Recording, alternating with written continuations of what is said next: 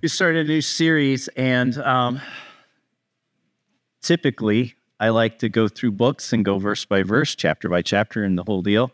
But we are doing a series leading up to Christmas, and it's entitled Encounter the Shepherd. And it serves two purposes. One is to get our hearts ready. I mean, Advent is just that, the waiting. It's the anticipation. Israel was looking for its redemption and waiting and waiting. And for many, they missed it. It was the coming of Christ, the Messiah. And so there are some still today who are looking for the consolation of Israel to come. They're still in Advent mode, so to speak. Oh, wow. Yeah. That was good. For those of us who know Christ, we are looking back, and we are with thanksgiving in our heart and with our soul full of joy, thinking of the new life that Christ has brought us and the great good shepherd that he is. And so we'll be moving towards our Christmas service when we're going to see in the passage of this Christmas story of the shepherds going to find the good shepherd. But the other reason we're doing this is, as we have come through this year, the bridge is reconstituting its elders. And in January, we'll be praying over and praying about, as we're leading into January, what men God will fill those roles here at the church as elders or shepherds. And so as we go through this series, what I really want to highlight in one regard is the quality and character of our good shepherd, who he is, how he loves his sheep, how he tends to us, how Christ is who we as elders are to emulate and model. And so as we move through it, it is just to put it back into the forefront of our minds, like when we gather in an assembly, when we gather, whether you're part of the bridge or you're part of another fellowship, when you gather in the body of Christ and it has that leadership is to model Christ. And so we are always looking towards him as elders, and we want our future elders to have this in their mind, because this is a big role. This has weight. So we want to look at this series, Encounter the Shepherd, as we move forward to get our hearts ready for our celebration of Jesus who has come and will come again, and to get our hearts ready to go forward in this next year as we pray over those who will be leading as shepherds here at the bridge. So that's where we're heading. It's going to be a bunch of different passages, not just one chapter and verse going through a book.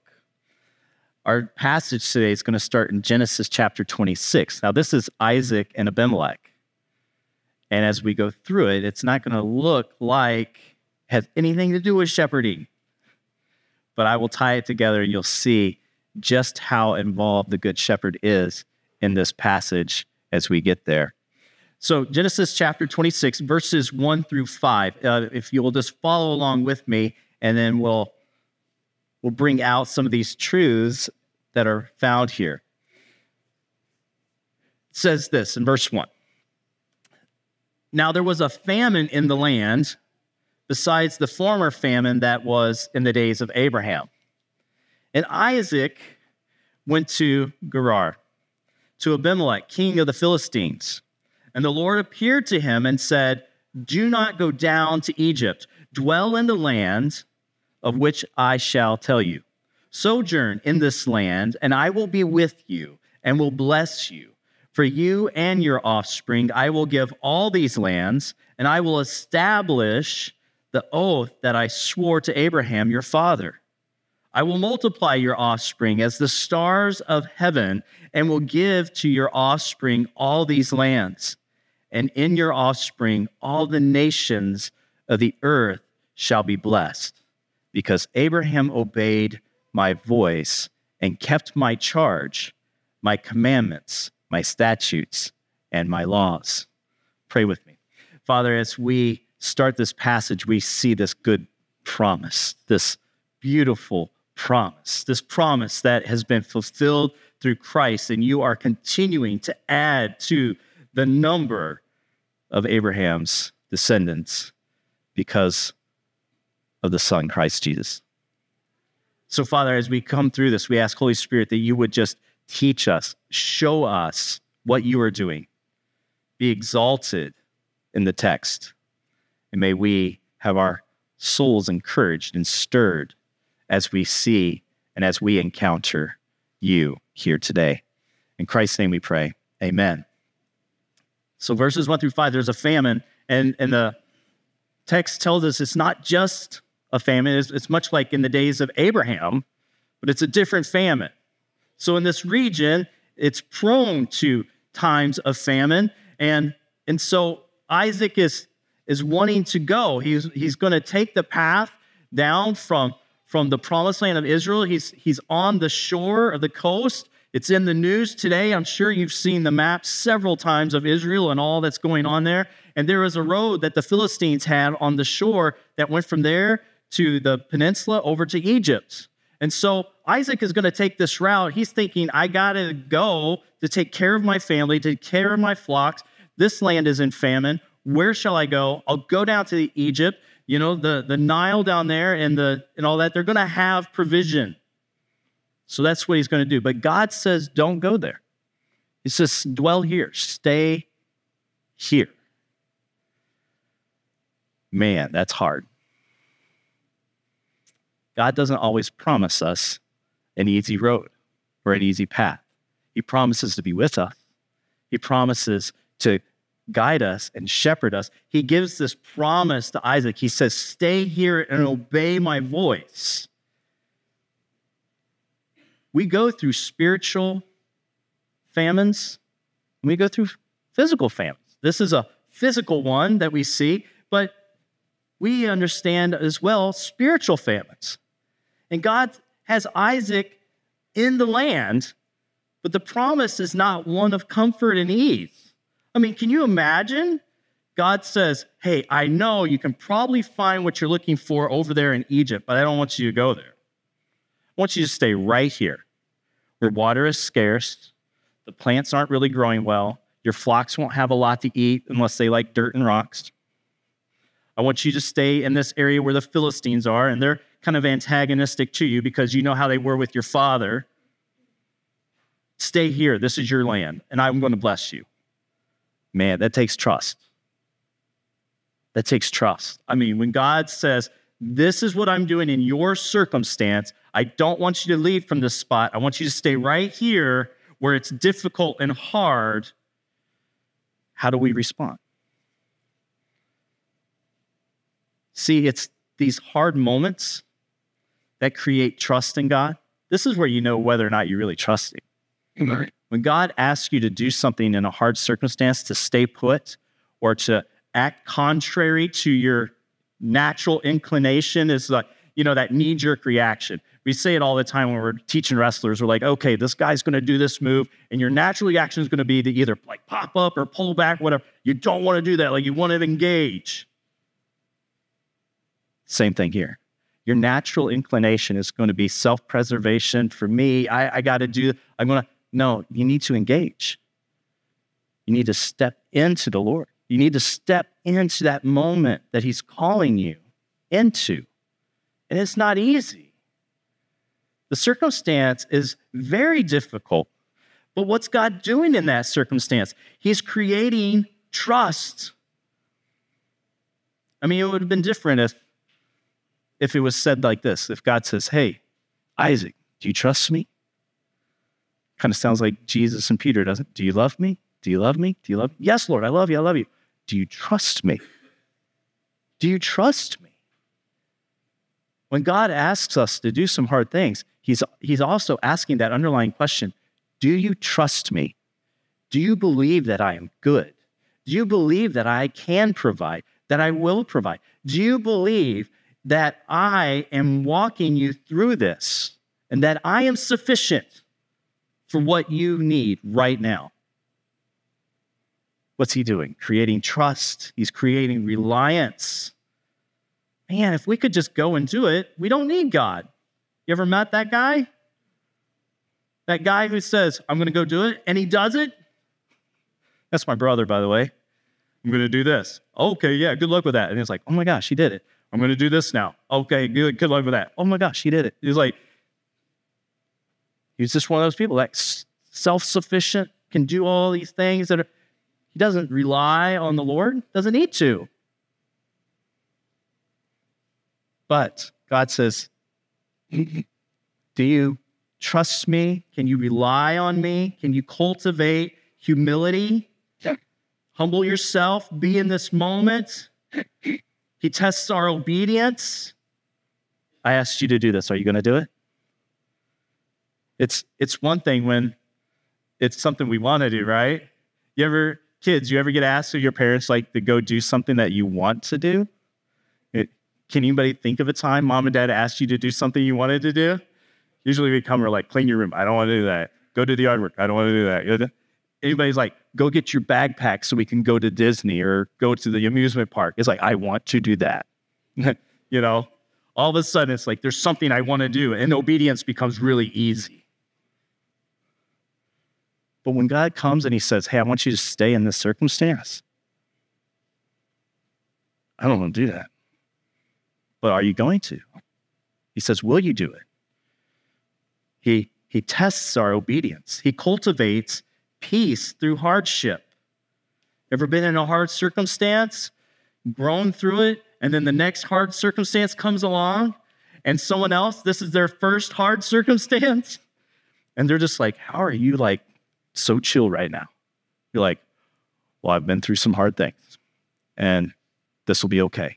Like, he cultivates peace.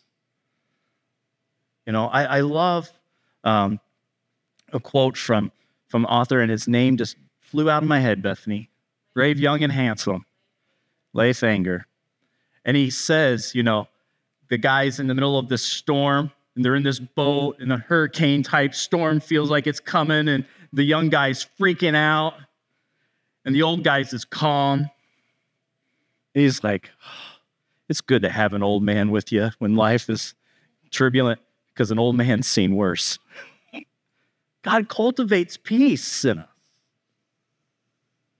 You'll be that man or woman who has come through and he's cultivated the peace of Christ in you through hardship.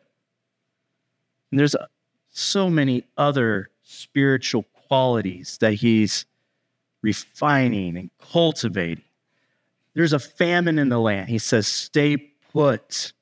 Don't leave. Stay here. I'm going to give you this promise. That's what he says to Isaac. Reminds me of Malachi chapter 3, verses 2 and 3. It says, but who can endure the day of his coming? That's the day of the Lord coming. And who can stand when he appears? For he is like a refiner's fire and like a fuller's soap. He will sit as a refiner and purifier of silver, and he will purify the sons of Levi and refine them like gold and silver, and they will bring offerings in righteousness to the Lord.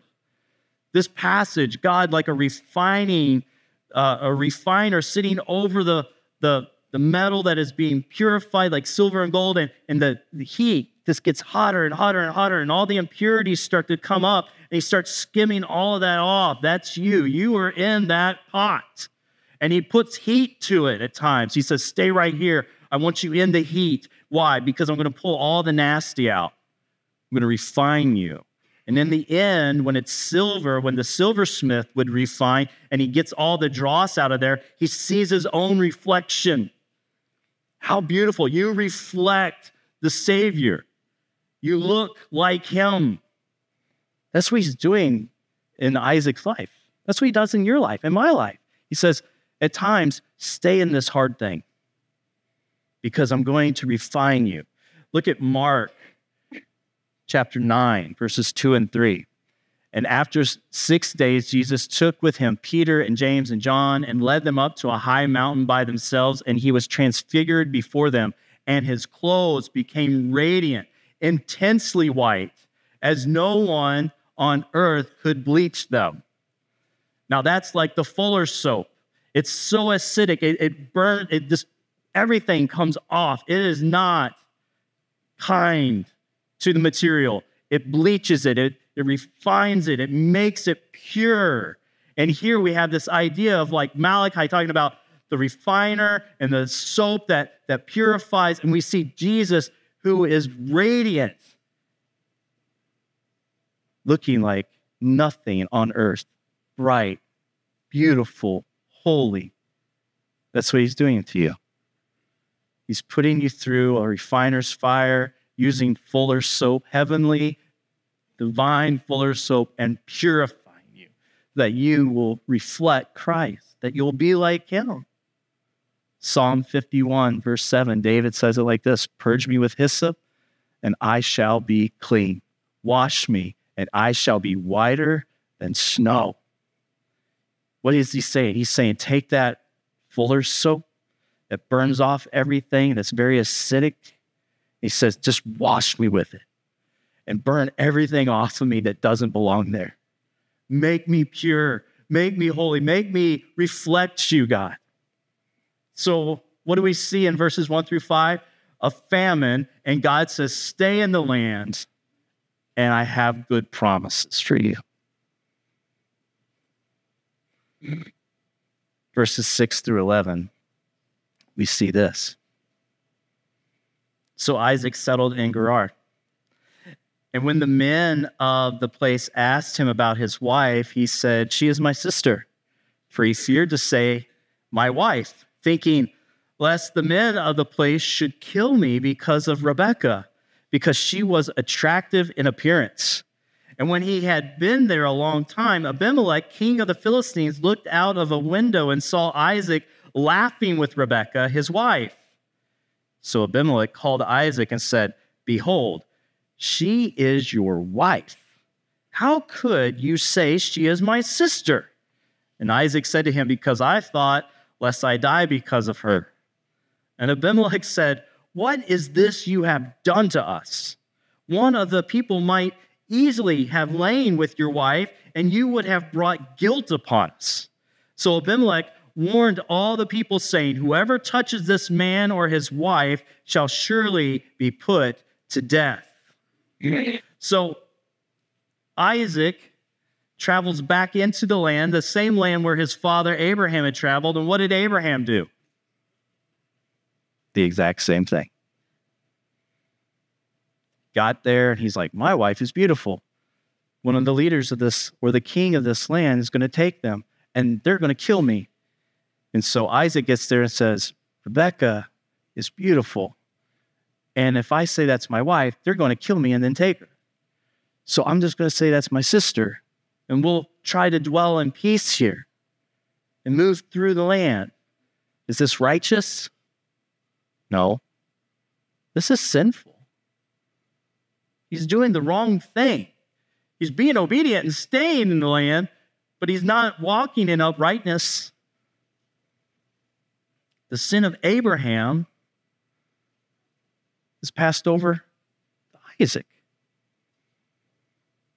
Now, I want us to think for a minute, because some people talk about generational curses in Scripture and breaking generational curses, and some people say, well, that's just really not such, and they'll talk about why they think, and there's different opinions on it. Here's what I want to show you, though. Abraham walked in this way before Isaac. Isaac knows the story, I'm sure, and then he has the great idea to do the same thing that Dad did.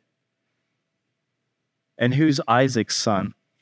Abraham, Isaac, and Jacob. What's Jacob mean? Deceiver, trickster.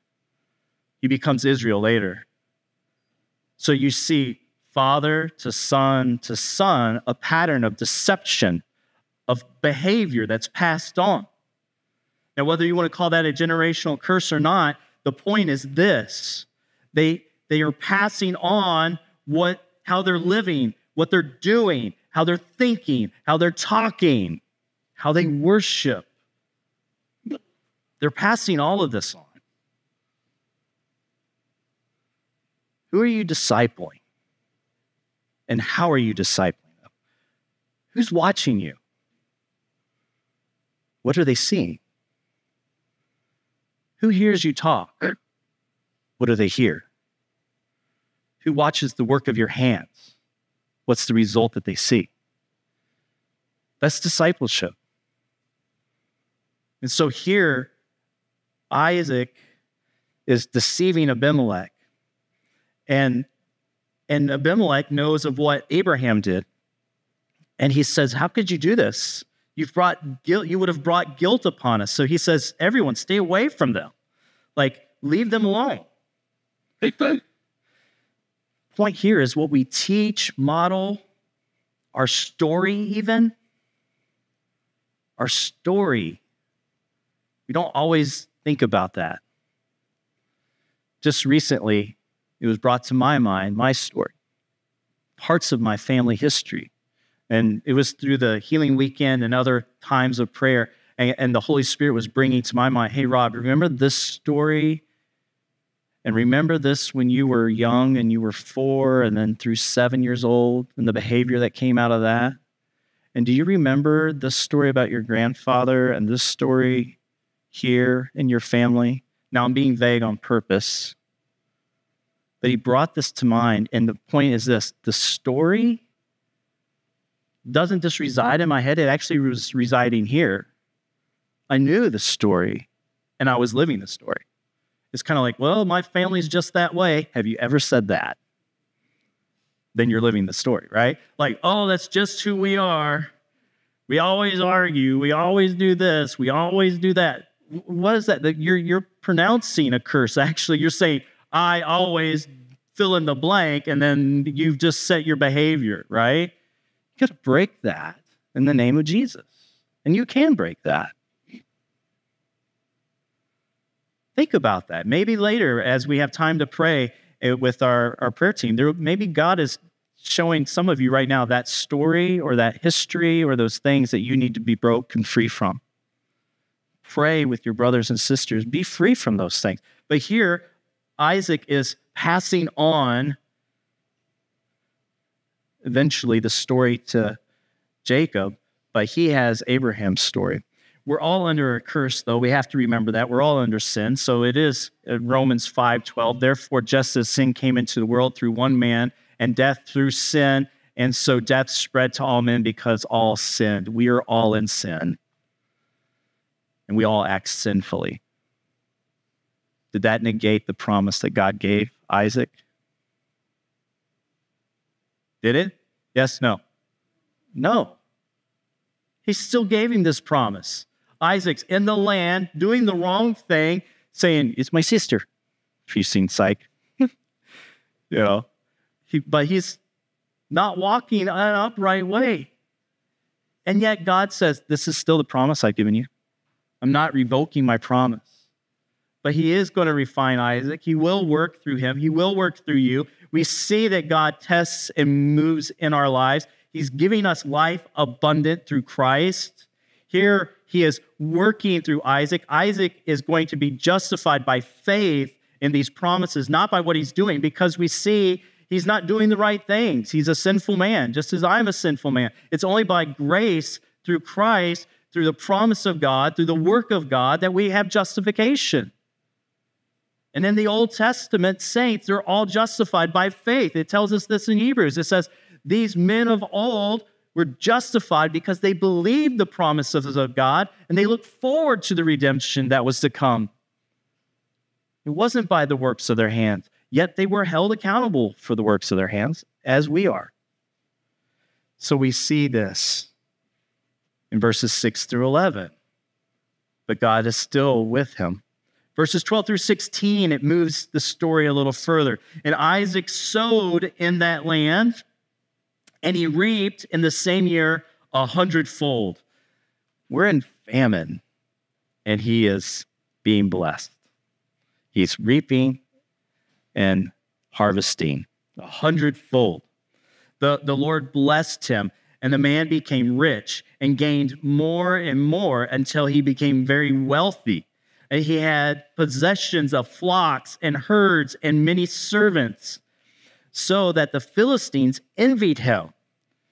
Now the Philistines had stopped and filled with earth all the wells that his father servants had dug in the days of Abraham, his father. And Abimelech said to Isaac, "Go away from us, for you are much mightier than we." Here's the blessing of doing just what you should. Sometimes we make a big deal. What is God's will for my life? His will for your life is that you just live a quiet, peaceful, upright life, right where you've been planted. Just do what you should. Care for others. Love the Lord God with all your heart, soul, mind, body, and strength. Love your neighbor as yourself. Care for your family. Worship the Lord with all of your life. Just do what you're supposed to be doing. And here, that's all he's doing. He's just living there. He's sowing. He's reaping. And God is blessing. He's caring for the land. He's caring for the flocks he has. He's caring for his family. He's growing and growing and growing in his obedience. He's just staying and living a peaceful life, and God blesses him. 1 Thessalonians 4:10-12 says it this way. For that indeed is what you are doing to all the brothers throughout Macedonia. He's talking about caring for them. But we urge you, brothers, do this more and more, and to aspire to live quietly, and to mind your own affairs, and to work with your hands, as we instructed you, so that you may walk properly before outsiders and be dependent on no one. So here we see that he is walking before God as he should now. This deception has been put away. He's doing what he should do. He's living as he should live. God is blessing him. The Philistines see it, and they come, and they're afraid. They're envious. Sometimes blessing brings strife. Sometimes, in the midst of your blessing, strife arises. And that doesn't mean that you're out of God's will. It's just the heart of man, isn't it? When we see others doing well, isn't there something in us that says, why not me? Why do they get that? Why are they being blessed? Why is that happening? The Philistines see this and they become jealous.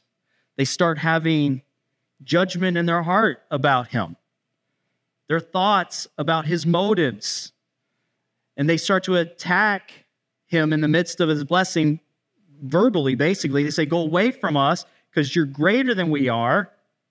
We're afraid of you, basically. There's jealousy and thoughts about his motives. What are the Philistines thinking? This guy's gotten so great, and he's grown so powerful and so wealthy. You know what? He could turn and take our kingdom if he wants to. I bet that's what he's planning. I bet in his mind, he's just waiting for the right time. And they start assigning motives to Isaac. So what do? We got to stop this. So what we're going to do is we're going to go to him now and tell him to leave. In the midst of blessing, there can be strife. It's not uncommon. And if we're not careful, it can happen in our own heart. Genesis chapter 4, verses 2-7. This is Cain and Abel. It says, Cain, a worker of the ground, in the course of time, Cain brought to the Lord an offering of the fruit of the ground. And Abel also brought of the first fruits of his flock and of their fat portions. And the Lord had regard for Abel and his offering, but for Cain and his offering he had no regard. So Cain was very angry, and his face fell. And the Lord said to Cain, why are you angry? And why has your face fallen? If you do well, this is key here. He's talking about his motives and his heart and how he's living. He says, if you do well, will you not be accepted? And if you do not do well, sin is crouching at the door, and its desire is for you, but you must rule over it. What happens here? Cain sees his brother, and he sees God's regard and God's blessing, and he's angry. Why him and not me? Why this brother or sister in the church and not me? Why were they elevated and I wasn't? Why this and not this? And he becomes angry. He becomes jealous. So we have to be careful that we're not on the other side, seeing someone else being blessed and that we become the one who is jealous or become like the Philistines who start assigning motive and judgment to others. No, we have to put that away. Sin crouches at each of our doors, but we must rule over it. And we can rule over it. We have victory in the blood of Jesus. We can walk victoriously and uprightly. We can put those motives away of the heart. We can put those bad thoughts away. We can walk without assigning things to others, and we can live at peace, and we can rejoice with those who rejoice, and we can weep with those who weep, and we do not have to walk as the Philistines or as Cain did. If you do well, God sees. And he sees each of us, and he rewards each of us correctly and rightly. And so we should be content. Do you trust him? Do you trust him? Verse 17 to 22, we move on in our story, and we see this. So Isaac departed from there and encamped in the valley of Gerar and settled there. And Isaac dug again the wells of the water that had been dug in the days of Abraham his father, which the Philistines had stopped after the death of Abraham, and he gave them the names that his father had given them. But when Isaac's servants dug in the valley and they found there a well of spring water, the herdsmen of Gerar quarreled with Isaac's herdsmen, saying, "The water is ours." So he called the name of the well Esek, because they contended with him. Then they dug another well, and they quarreled over that also. So he called its name Sitnah. And he moved from there and dug another well, and they did not quarrel over it. So he called it Rehoboth, saying, "For now the Lord has made room for us, and we shall be fruitful in the land." So it says here that he moves on. What's he do in the midst of this? He's trying to live at peace with everybody. He could have bowed up and said, "I'm not going anywhere." Dug in his heels and said, "You go." Or, "You want to pick a fight? You've said it. I'm greater than you. Let's go. Get in the ring." He doesn't do that. The Philistines come and say, "We want you to depart from us." And he says, "Okay, I'll go. I'll go." And he goes and settles here, and it says in the valley. Now, if you look it up, it says he actually settled in the wadi, dry riverbed. And so whoever's put me onto that guy, I don't even remember his name. I'm listening to all of his stuff. It's coming in right now, so you know what I'm going to talk about.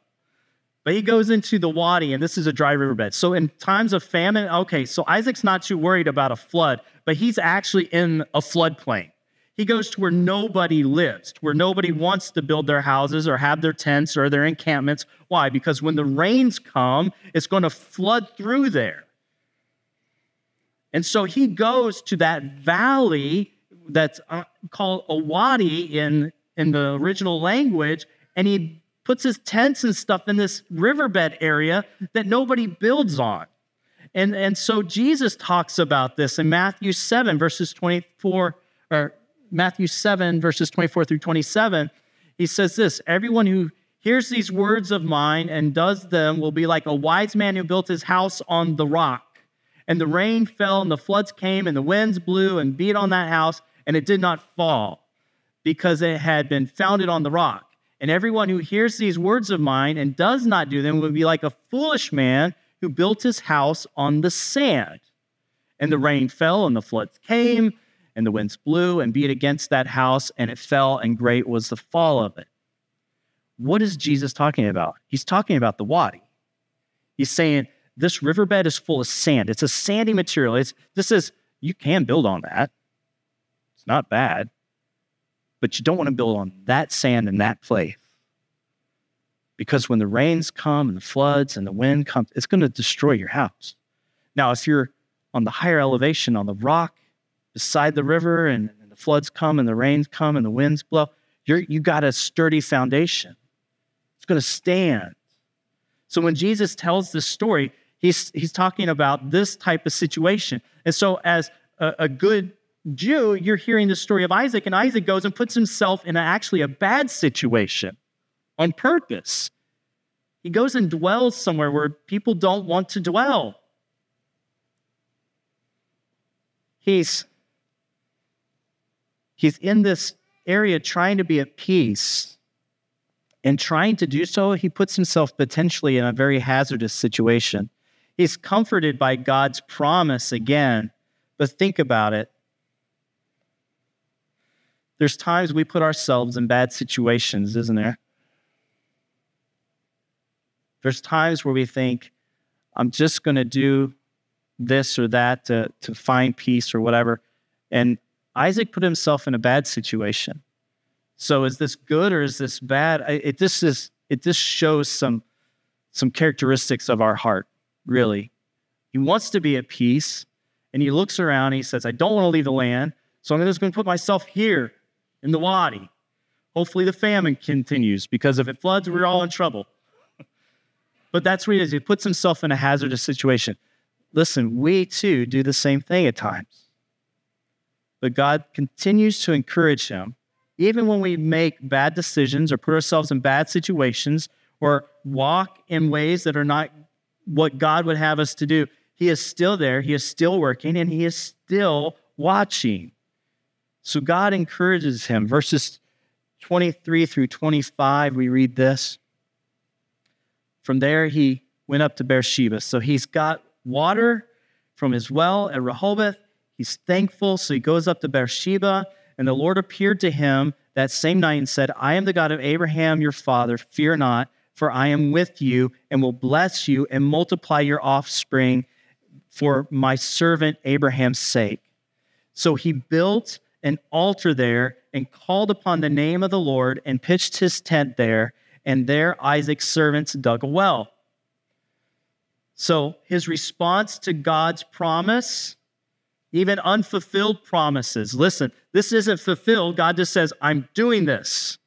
You have a lot of unfulfilled promises. He has promised you that he will complete that good work that he began in you until the day of Christ Jesus. That he's going to transform you and change you and work in your life and bring good things out of your life and give you the fruit of the Spirit and reflect Christ more and more. He's promised you this. If you have Christ, he's promised you this. It's not fulfilled. So what is his response to the promises and even the one that he hasn't received in his hand yet, but he knows it's coming? He worships. He worships. He takes initiative. He puts his mind to it. He puts his hands to it. He puts his emotions in it. All of this working together. Deuteronomy 6, verses 4 and 5 says this. O hear, O Israel, the Lord our God, the Lord is one. You shall love the Lord your God with all your heart and with all your soul and with all your might. So that's what he does. He worships God with all that he is, and he builds an altar and he worships. Worship is not just the singing. Worship is engaging. It is responding. We respond in song. We respond in other ways. When we worship God, it is a response to who he is. All of your life is worship. How you respond to God in all of your ways, in all of your moments. That's true worship. So what does he do here? He engages his hands, his mind, his heart. He engages all of it. He builds an altar. He's sacrificing to God. He's wanting to give God glory for all that he's doing in the midst of hardship, in the midst of these hard circumstances, and having to move again and now live in the wadi. He comes up and he builds an altar and he worships God. And when he sees that, it's remembrance as well. That well, they called it Rehoboth. Every time someone goes by that well, or every time someone says that name to these people, they think God was faithful. God gave us place. God watched over us. When they go up to Beersheba, before all the high places got torn down, his altar was there. And so they see the altar, and every time they see that altar, it was God was faithful. God was with us. God did something. It's a remembrance. We need remembrance. talked about that last week, about putting down an Ebenezer. And so I'm still praying about that. I want a big rock, maybe a couple of them. I want to put an Ebenezer outside that door, that God is for us. God has helped us. God is whom we are coming to meet with. It's not about us. It's not about how we prefer our worship. It's how we worship him, how we respond to him as his people. And when we walk in to have a symbol of remembrance by the door, when you walk by that door, you say, God is my help. He is the one that I'm here for. He is the one I'm going to go lift my praises to in just a moment. He is the one that we worship. This reminds me. And that's what he does. He engages all of his faculties to worship. Verses 26 to 33. When Abimelech went to him from Gerar with Uzzah and his advisor, Pichol, the commander of his army, Isaac said to them, why have you come to me, seeing that you hate me, and have sent me away from you? And they said, we see plainly that the Lord has been with you. So we said, let there be a sworn pact between us, between you and us, and let us make a covenant with you, that you will do no harm, just as we have not touched you and have done to you nothing but good, and have sent you away in peace. You are now the blessed of the Lord. So he made them a feast, and they ate and drank. And in the morning they rose early and exchanged oaths, and Isaac sent them on their way, and they departed from him in peace. That same day, Isaac's servants came and told him the well that they had dug, and said to him, we found water. And he called it Sheba. Therefore, the name of the city is Beersheba to this day. So he allows reconciliation to happen. I think they have a little skewed view of what they did to our man Isaac. We've done nothing wrong to you. We sent you away in peace. We've been good to you the whole time. He's like, really? Because when they showed up, what was his response? Why are you here? Because I know you hate me. They're like, what? We don't hate you, man. Like, we've done nothing but good to you. Let's have an oath together. What's he do? He allows reconciliation. He says, okay, let's be reconciled one to another. Let's have peace. And look at this. He offers hospitality. He cooks them this feast. He shows hospitality, and he serves those. He blesses those. Matthew, in the Gospel of Matthew, Jesus talks about this in the Sermon on the Mount, about loving your enemies. You have heard it said, hate your enemy, but I say to you, love those who persecute you. And that's exactly what he does here. He shows hospitality to them, and he is blessing them, and God blesses Isaac's actions, and he continues to care for him. Again, he gives this name of the well as an act of remembrance. So this story, I hope you see that it's not so much about Isaac and Abimelech. I mean, it's really easy to get lost in that. Like as you read through Old Testament and you look at this history, I hate using the word story because it makes it sound like it's the work of the imagination. But as you read through this history of what God has done, it's not so much about Isaac and Abimelech, but it's about God, who is the shepherd of Isaac and the keeper of the promises. So I'm going to put it together with a psalm that David wrote, Psalm 23. He says this in verse 1. The Lord is my shepherd, I shall not want. Verses 1 through 5, what's happening in the land? What's happening in the land? Verses 1 through 5. There's a famine. The Lord is my shepherd, I shall not want.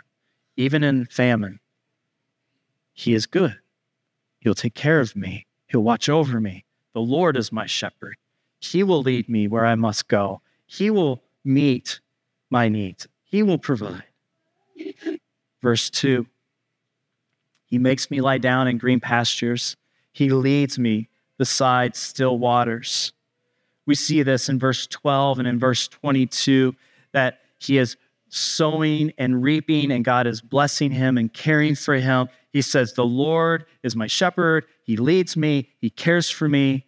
Here we see that the Lord is doing just that, providing for him. Verse 3, David writes, he restores my soul. He leads me in paths of righteousness for his name's sake. So verses 17 through 21, he is being blessed. God is watching over him. Verses 26 through 31. We just see this story where as Isaac is moving through his life in this moment, we see that God, the good shepherd, is caring for him, spiritually caring for him, physically watching over him and caring for him. Verses 4 through 6, David says this, even though I walk through the valley of the shadow of death, I will fear no evil, for you are with me. Your rod and your staff, they comfort me.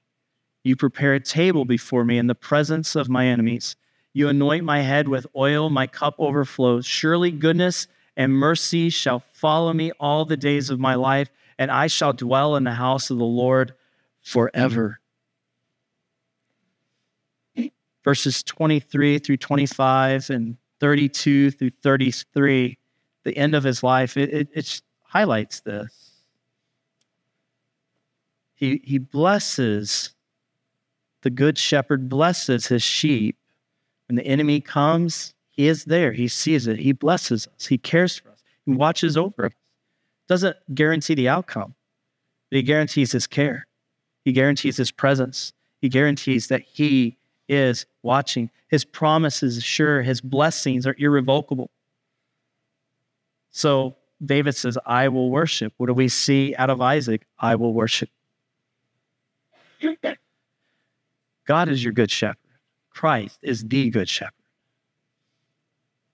When was the last time you thought of yourself in that situation of him being your shepherd? What circumstances has he brought you through? What care has he provided? What hardships have you been in, but yet you knew the Lord was there? Maybe you haven't reflected on that. Take some time and reflect, because if you're in Christ, the Lord is your shepherd, and as he is for Isaac, he is for you. Your God does not change. He is the same yesterday, today, and forever. Why can David say the Lord is my shepherd? Because he looks back and sees God shepherding again and again and again. He is your shepherd. If you do not have a relationship with God, if we walk through this passage and you're thinking, well, he's got this relationship with God that's unique. God's talking to him and all that. Hey, God speaks today. God talks to his sheep today. Jesus says, my sheep hear my voice. He's shepherding his people. He's calling you to himself. If you do not have a relationship with God, come when we're singing and pray with someone on the prayer team up here. Receive Christ as your good shepherd. Receive him as your help. Receive him as your friend. Take a moment. Reflect on when he was your shepherd. Just do that for a moment. Take a moment and just reflect. When was he your shepherd?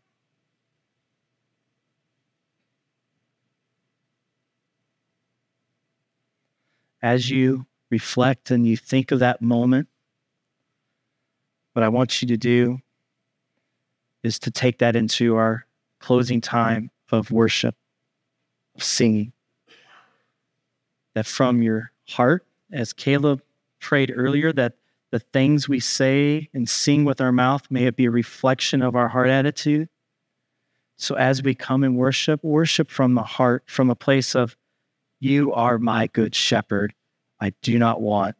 You lead me beside still waters. You give me green pastures. You give me a table. You anoint my head. I've seen it in this moment, and this moment, and this moment.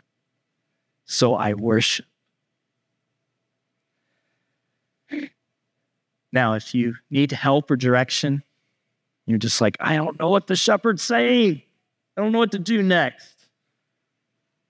As we worship, respond, because that's what worship is. It's responding. I'm really pushing prayer today. Have you noticed? I'm really pushing you to go pray with somebody. Why? Because I want you to respond. We need to get used to responding. I want us as a people in this moment, as the congregation of God, together, when the Spirit says to you, hey, I want you to respond. I want your response to God to be, yes, Lord, and do that. So if you don't know the direction that the Good Shepherd has for you, you're like, I don't know what to do. I don't know about my circumstance. I feel confused. I feel lost. I know he's speaking, but I'm not hearing him. Respond by coming to a brother or sister and pray with them. Seek the Lord today, together. Ask, seek, and knock. Come and respond because he is a good shepherd. And so may you experience the shepherd as we see him in this passage this morning with Isaac. Will you stand with me?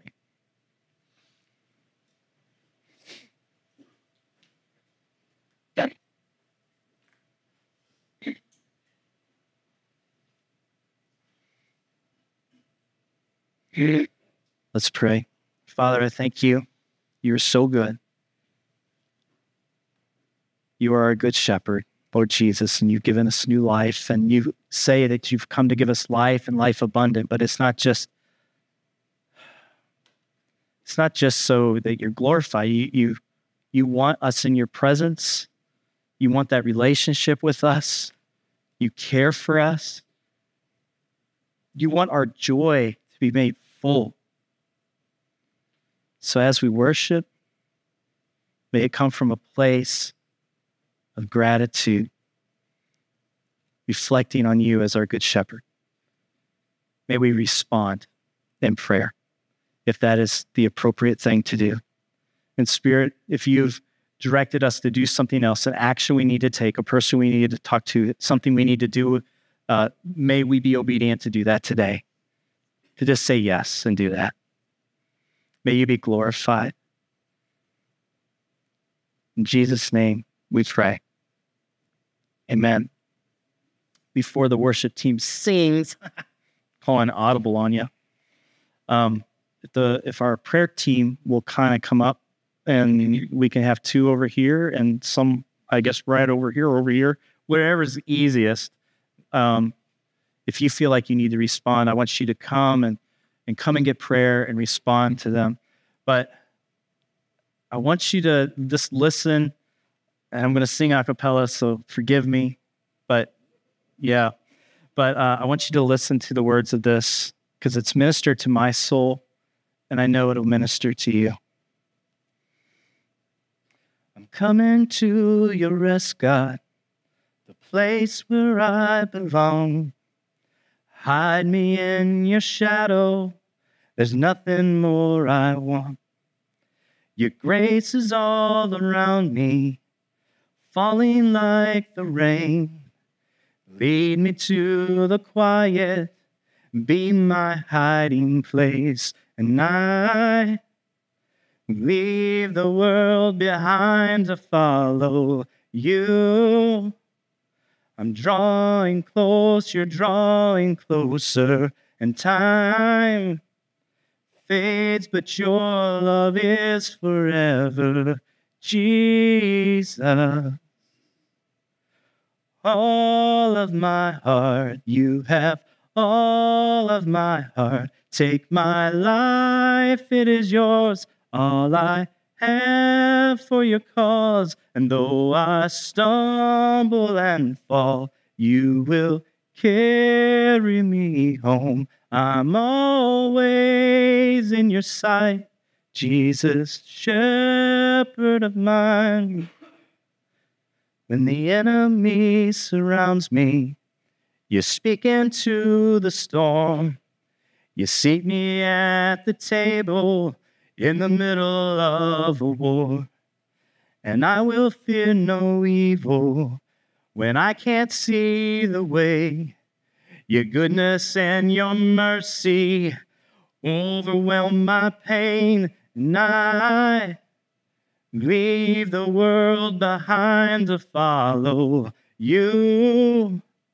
I'm drawing close, you're drawing closer, and time fades, but your love is forever. Jesus, Jesus. Nothing comes between us, and I will be at peace, because I know the shepherd, and he is good to me. Thank you for listening. The Bridge Bible Church stands to exalt the name of Jesus. We seek to be a community that gives glory to Christ above all things and welcomes all people to join us in worshiping Him. If you don't have a church home, consider visiting ours. We are ordinary people who want to live life with authentic faith. For more information on how to get connected, deepen your faith, and experience what God has for you, please visit our website at thebridgewire.com.